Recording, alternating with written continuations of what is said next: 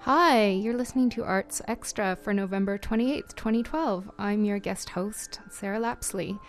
For the next half hour, we'll be talking about the current show at the Morris and Helen Belkin Gallery. And it's called State of Mind, New California Art circa 1970. We'll be talking with gallery director Scott Watson. He's also the head of the art history department at UBC. We've got some great music to go along with it, so stay tuned for some high art fun. Let's enjoy together the last few seconds of Mercury from Holst's The Planet Suites.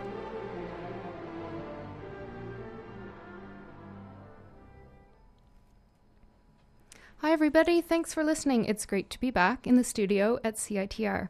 Arts Extra is a half-hour slot every week after the regular Arts Report. It gives our correspondents a chance to cover events more in depth. So today we'll be talking about the conceptual art movement in 1970s California. So I just want to shout out to everybody at the station who did such a wonderful job organizing CITR's Diamond 75th Radioversary. It was November 16th to 18th, a very full weekend. Friday was pub night for alumni who had radio shows in the 90s, and it was open to our current volunteers as well. We met at Perch on East Hastings. It was a great space, and they had gluten-free pizza. Lots of our CITR alumni have gone on to successful careers, a large contingent of lawyers. And did you know that Terry McBride from Network Records used to have a show here, CITR, in the 90s? He made Sarah McLachlan famous. He wasn't there, but some star power with Leora Kornfeld. Leora got her start at CITR in the 90s. She went on to CFox, which was a mainstream rock radio, and then moved to CBC, where she hosted a number of shows, including The Beat, Nightlines, and Radio Sonic with David Wisdom. Now she's a successful media and communications consultant based out of Harvard, and she loves Aerosmith like me, so it was great to reconnect with her. Randy Iwata from Mint Records was there, and our very own Nardwar, the Human Serviette. The more dedicated went out for brunch the next day, where they celebrated the Diamond Radioversary with mimosas before noon, and then went on to the Chapel Arts, where they had a night of bands. Miss Mar and Friends, Culture Shock, Fine Mist, Channels 3 and 4, Carolyn Mark, and the New Best Friends and Gang Signs. If you come out to campus, you know it's like a massive construction zone. Among other things, they're putting up a new sub-building, which will house CITR. So I'm feeling a bit nostalgic about our current space. There's so much history here, but I'm sure it'll be the start of a whole new era for the station. Okay, so let's get into it. It's been on my to-do list all fall to cover the show at the Belkin Gallery for the Arts Report. I went into a bit of a panic when I realized that the show closes December 9th. That's 11 days away, so hopefully you will rush out to see it. We're very fortunate to have the show here, and if you love art, and I know you do, you really don't want to miss the show. It was curated by Constance M. Llewellyn and Karen Moss, originally put together at the University of California, Berkeley, and then it went out on the road. So we all know the music that came out of California at that time, like the Grateful Dead and others. We know about like the rise of the Aquarian ideals, political unrest, but there was also a flowering of conceptual art made during that time. Not the psychedelic pop art we're familiar with, but more the high art typically associated with New York. and the East Coast. This is a huge show with numerous artists. Many of them went on to great notoriety, including Bruce Nauman and William Wegman, who's made quite a lucrative career photographing special breed of dogs. They wear costumes and pose. They're great photos. And Paul McCarthy. Paul McCarthy was famous for his, among other things, performance art piece, Class Fool, where, quote, McCarthy threw himself around a ketchup-spattered classroom at the University of California, San Diego until dazed and self-injured. He then vomited several times and inserted a Barbie doll into his rectum. The piece ended when the audience could no longer stand to watch his performance. I think that's like a 10 out of 10 on the Blex scale. I wouldn't have lasted long. But the common theme, of course, of the Belkin show is they were all living and working in California, and a number of works are photographs and street scenes that depict the cultural and physical landscape. Some are political, some reflect the growing rise of feminism, some are personal works, some are more sort of tasteful pop art flavor. The show reflects the emergence of process art with the artist as performer, placing themselves in the landscape and thus modifying it. So that was like new at the time, it's commonplace now. For some, California was so attractive because it represented the future and the freedom to experiment. Artist Bas Jan Adder said it so beautifully. I really love Los Angeles. I love the wildness of the oceans, mountains, and desert. I feel belittled by its enormous scale. I value more than anyone the solitary beauty of the freeways at night. So I have a special fondness for Bas Jan Adder. His work is very poignant. He sought transformation by performance. He's always a solitary, kind of melancholy wanderer, and this is captured in his 1973 work now at the Belkin called In Search of the Miraculous, One Night in Los Angeles. He roams through the streets of LA, which are depicted in 18 black and white photographs, on which he wrote the lyrics to the Coasters' song Searchin'.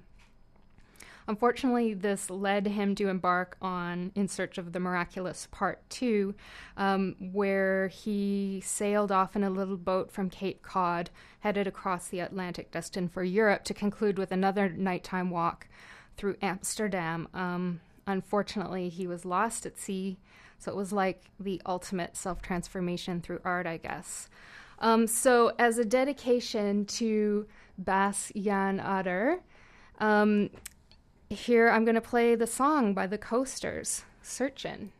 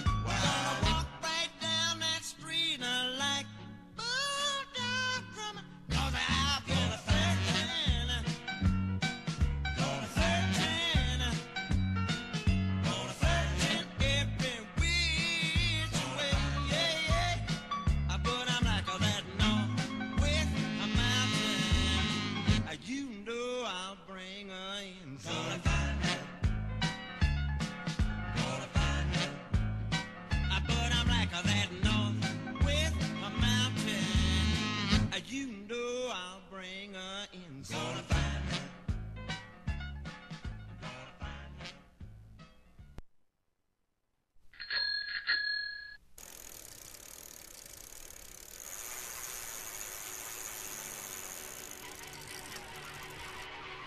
How much do you know about bikes? Everything? Perfect. Nothing at all? Even better. At the UBC Bike Kitchen, you can use our space and tools to do your own bike maintenance, get one-on-one instruction on how to fix your bike yourself, or drop your bike off for us to repair. You can also buy a fully refurbished, guaranteed used bicycle, or a variety of new and used parts and accessories. The Bike Kitchen is UBC's non-profit, student-owned, full-service bike shop. We're located in the basement of the Student Union building. Just look for the stairwell on the north side of the sub across from Gage Towers, or search for the UBC Bike Kitchen on Facebook. Stop by the Bike Kitchen and then get riding.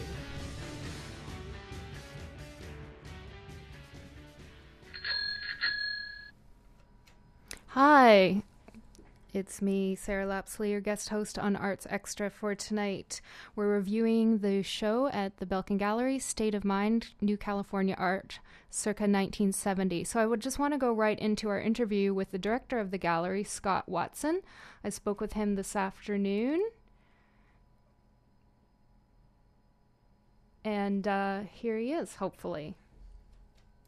So tell me a little bit about the influences that fostered the art scene in California in the 70s. Oh, gosh, what a question. I don't know if I know the answer to it. I think that the California art scene was like the Vancouver art scene in that in the 60s and 1970s, the end of the 60s, there's a lot of experimentation going on.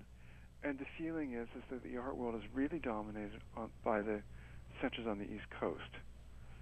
So people are kind of feeling they're working on the margin, but they have the freedom of not working in the capital of New York or Toronto. Right. So this experimental kind of vibe. But as far as like intellectual or artistic influences, at this time, not just in California, but everywhere in the art world, I mean, conceptualism is a global phenomenon. It happens everywhere in these years. But the particular influences that kind of got that to happen in California, you can sort of see it in the show, are the politics of the day.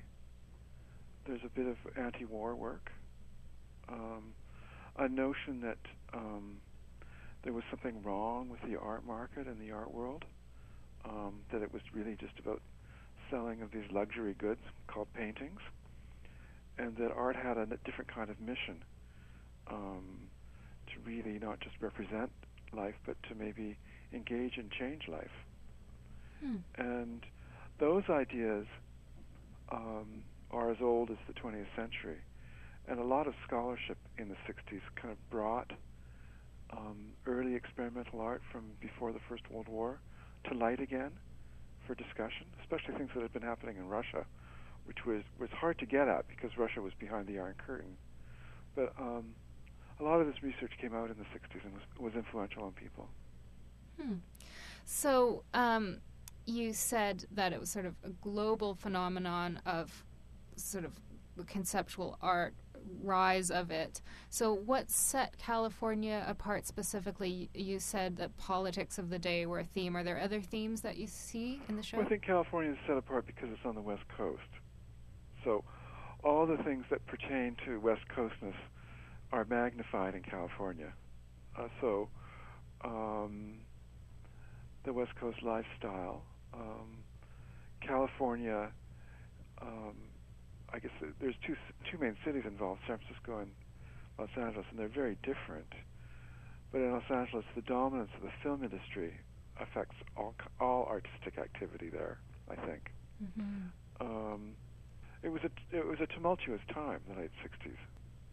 Yeah, so it just sort of mirrored what was happening, I think so, in San Francisco and LA at the time. I think so, yeah. Yeah, so was this idea of process art or performance art, was that a part of the global kind of movement, Yeah, or was it kind of. unique to There was California? a movement in a transatlantic movement that was based in New York and Europe called Fluxus from the late 50s, early 60s, and it really emphasized performance. So it was influential on people. And also, some of the California artists had heard of these artists in Vienna who were working in the early 60s called actionists. And that work is performance based on the artist's body becomes the canvas, as it were, the place where the art happens. Some of the artists in the show went on to great notoriety. Is that true? And could you talk about a couple of them? Well, some of the artists in the show are famous artists. So Bruce Nauman is probably one of the most famous of American artists of his generation. He'd be about 70 years old now. He's represented America at the Venice Biennale and had huge shows at major museums all over the world. John Baldessari is famous because he was a teacher at Cal Arts for so many years and taught so many people. He also has an immense reputation. Chris Burden is pretty famous. Eleanor Anton, who's coming to talk tomorrow, is very well known, and a few others. Some of the artists are quite obscure. I hadn't heard of them before this show, and many people probably hadn't. What about Paul McCarthy? I thought he was Paul quite McCarthy's pretty big. Yeah. You said Eleanor Anton is coming to speak? Anton, sorry. And could you tell me a little bit about her talk tomorrow? Well, I don't know what she's going to talk about. I presume she's going to talk about her work, but it's billed as a performance. Oh, really? Yeah. And what time is it? 6:30. Okay, at the gallery? Yes. Okay, wonderful. And do you have a favorite work in the show? I don't know that I do. I'm very fond of the Michael Asher piece, which is that long white thing on the wall. And Michael Asher died a few weeks ago. Oh, so really? Kind of sad, yeah. He was very ill. Could you tell me a bit about his work or his life? Well, he was known for doing something called institutional critique. And so he didn't make very many objects. Mainly he altered spaces that he was given. I can give you an example. The last big show of his I saw at the museum in Santa Monica, which is not a big place. He had, and it had opened in 1970 or something. He had looked at the floor plans for every exhibition they'd had when they built false walls to accommodate the exhibition, and he with aluminum studs, he put those walls back, so it was kind of a maze, a layered maze of these aluminum studs, layering all the exhibitions they'd ever done. Wow, that seems kind of ingenious. It was a really intriguing piece. So that's the kind of work he did. This show has been to a few other museums, and it's different in each venue. So the Michael Asher piece we have was not shown in any other venue. Maybe that's why I like it. Okay. But another piece of his that we didn't install, we couldn't figure out how to install it, but to be typical of his work is that you have to find a way to pump in a blast of cold air from outside to inside the museum. And the person just walks by and feels it. Wow. And that's the piece. Like weather wizardry or... Yeah. But it sounds like a bit tricky. We couldn't figure out how to do it. So we decided to show that piece instead. Thank you to Scott Watson from the Belkin Gallery for that interview. So I think my favorite piece was called Field Piece by Barbara Smith. It was a sculpture. I think only a small piece of it is on display. Sort of a giant sculpture. It's got a rubber base and these 10-foot high like plexiglass tubes embedded in it. There's like soft jewel colors with sparkles, kind of like a galactic forest on acid. People used to strip off their clothes and enter this field of plexiglass tubules and mingle around and kind of hug the protuberances and hug each other. So I took off my shoes, but not my clothes. Disrobing is not encouraged at UBC, and hung around in there. Very cool. Don't miss that. And I think my ultimate favorite was this performance art piece. This guy traveled around the Bay Area holding graduation ceremonies where he conferred a fake master's degree and doctorates of Dada as a protest against formal art education. A current musical artist that really evokes the California vibe for me is Steve McBean from Black Mountain. Just his voice and his appearance and demeanor kind of scream early 70s Topanga Canyon. I think I last heard he was living in LA, and his band, the Pink Mountaintops, are playing at the Waldorf on December 15th. So here is his song, Plastic Man. It's a really cool song.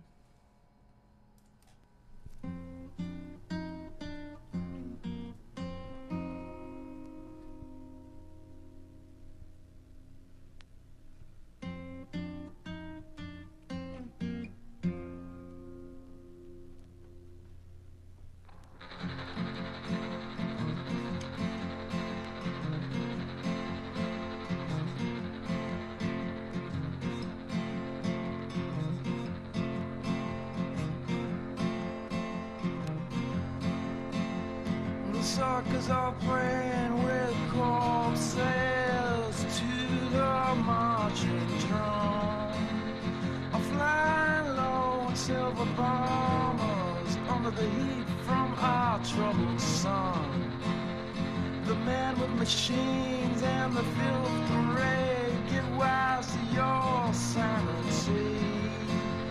Oh yeah, yeah, you can't face me. I'm living outside, I'm free. Oh yeah, yeah, you can't face me. Oh, I'm living outside, I'm free.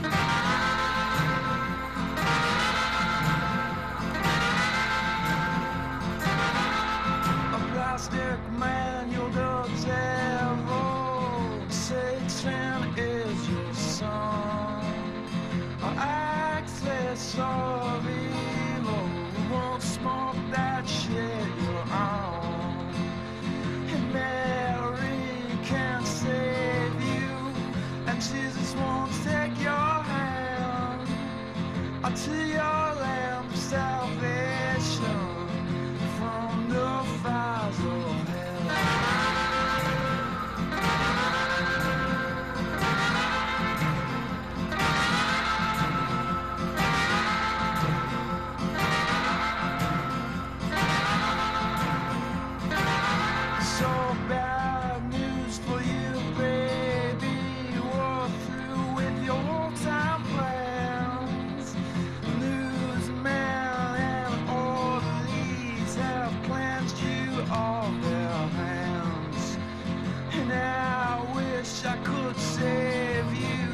Goddamn, I'm a peace-loving man. But plastic man, you're the devil. You just couldn't understand. Oh yeah, plastic man, you're the devil. You just couldn't understand.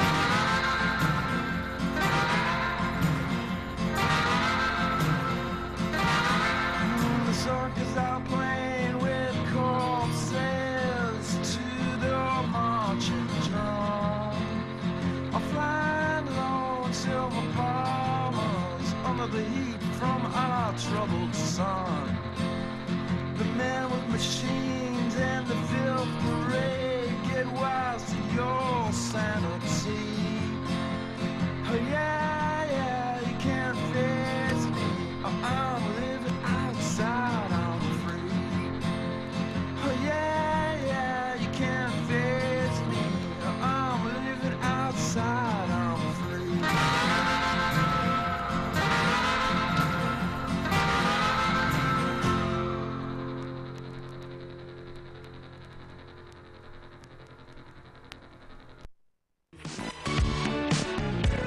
Liveband.com is Vancouver's community-driven concert calendar.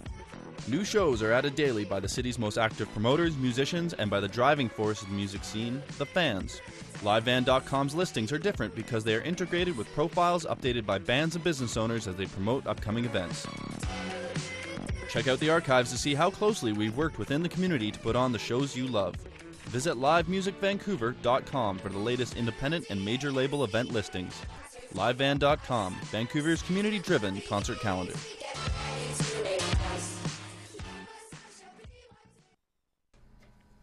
Hi. Well, we're seriously almost out of time, so make sure to go see the show at the Belkin Gallery. You can check it out at belkin.ubc.ca. That's State of Mind, New California Art circa 1970.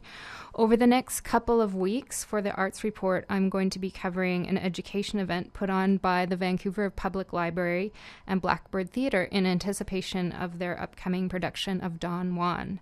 It's called Masks, Mischief, and Molière, a demonstration and discussion of Commedia dell'arte. That's traditional Italian theatre. If you go, you get to wear theatrical masks, and it's going to be like going back in time. So I'm very excited about that. And hopefully I'll also be covering the Voyage at Sea Part 4. I've done the first 3 exhibitions. It's a 6-part exhibition run over several years. So I've done the first 3, recently went to the opening of Part 4. It's really great. And the theme is about ships and shipbuilding and working at sea. So you'll be hearing more about that in the very near future. So thanks for tuning in to CITR 101.9 for Arts Extra. I'm your guest host for today, Sarah Lapsley. Let's leave off with some music. Here's another artist that evokes 1970s California for me, even though he was born in 1981, but he did come of age in San Francisco. Very cool guy, Devendra Banhart. Fun fact, his middle name is Obi. His parents named him after Obi-Wan Kenobi. So this song is called Gentle Soul, and it is for all you gentle souls out there.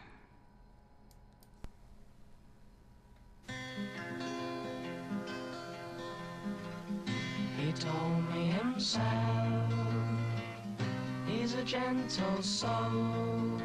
And I saw for myself, he's a gentle soul.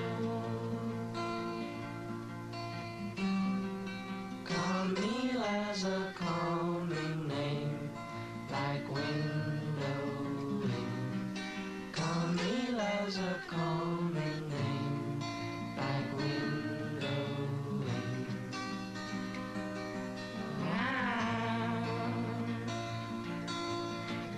There's nobody else with your babe's little eyes.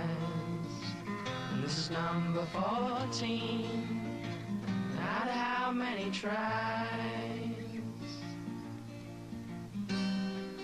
Your voice has a calming strain, all whispering. Well, my voice wants to do the same, all brothering. Yeah. All alone in your zoo of numbers and clues, of colors and hues.